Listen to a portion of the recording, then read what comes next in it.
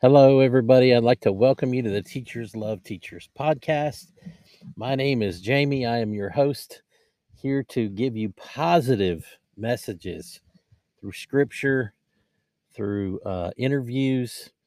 And if you haven't already, I would encourage you to sign up for the email newsletter at teachersloveteachers.com.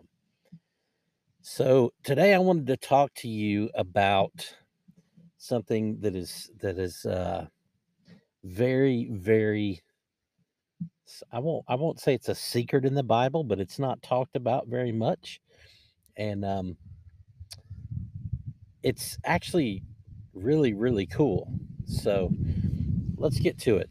This comes from Matthew 18:10, just one verse. See that you do not despise one of these little ones, for I tell you that their angels in heaven always see the face of my Father in heaven.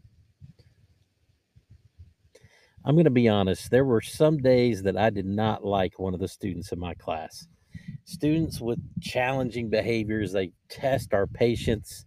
They sometimes get us thinking in negative ways. But this scripture says not to despise even one of the little ones because their angels in heaven always see the face of God in heaven.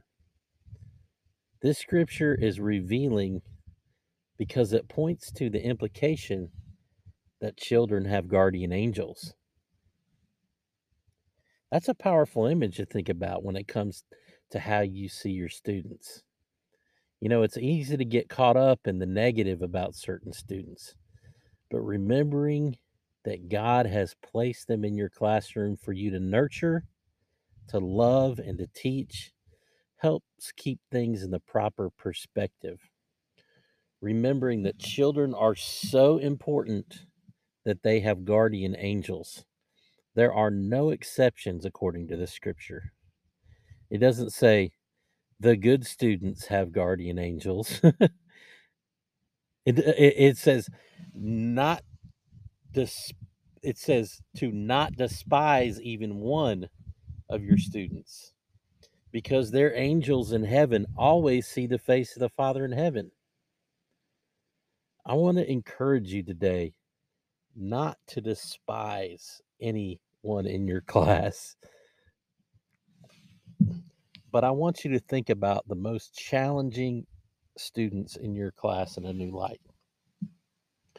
Picture their guardian angels watching over them as you guide them and you teach them not only about the content, but also about life. Those angels are there. We can't see them with our earthly eyes, but they're there. Have an awesome day. Have an awesome day today.